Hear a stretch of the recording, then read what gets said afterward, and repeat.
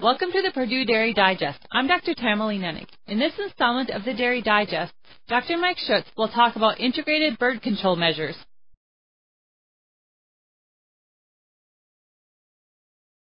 During the winter months, large flocks of birds can lay siege to dairy farms.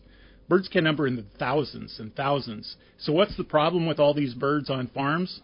First, birds produce lots of poop.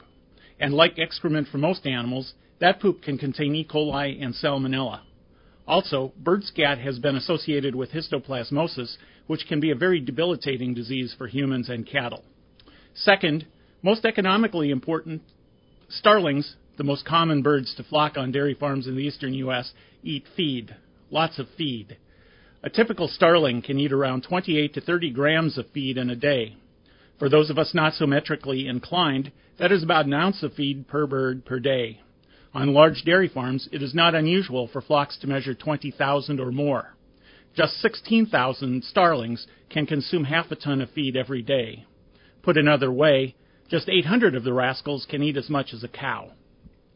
That half ton of feed may cost upwards of $300 to $400 because birds are picky feeders and consume the more expensive grains, leaving the less expensive forage for the cows. A third expense is that bird manure is highly corrosive to fans, metallic pipes, and most other equipment, apparently including fake owls and sound boxes meant to scare the starlings away. Fortunately, starlings, house sparrows, and pigeons that are the greatest nuisance on dairy farms are not protected by the U.S. Migratory Bird Act, so there are appropriate methods for control.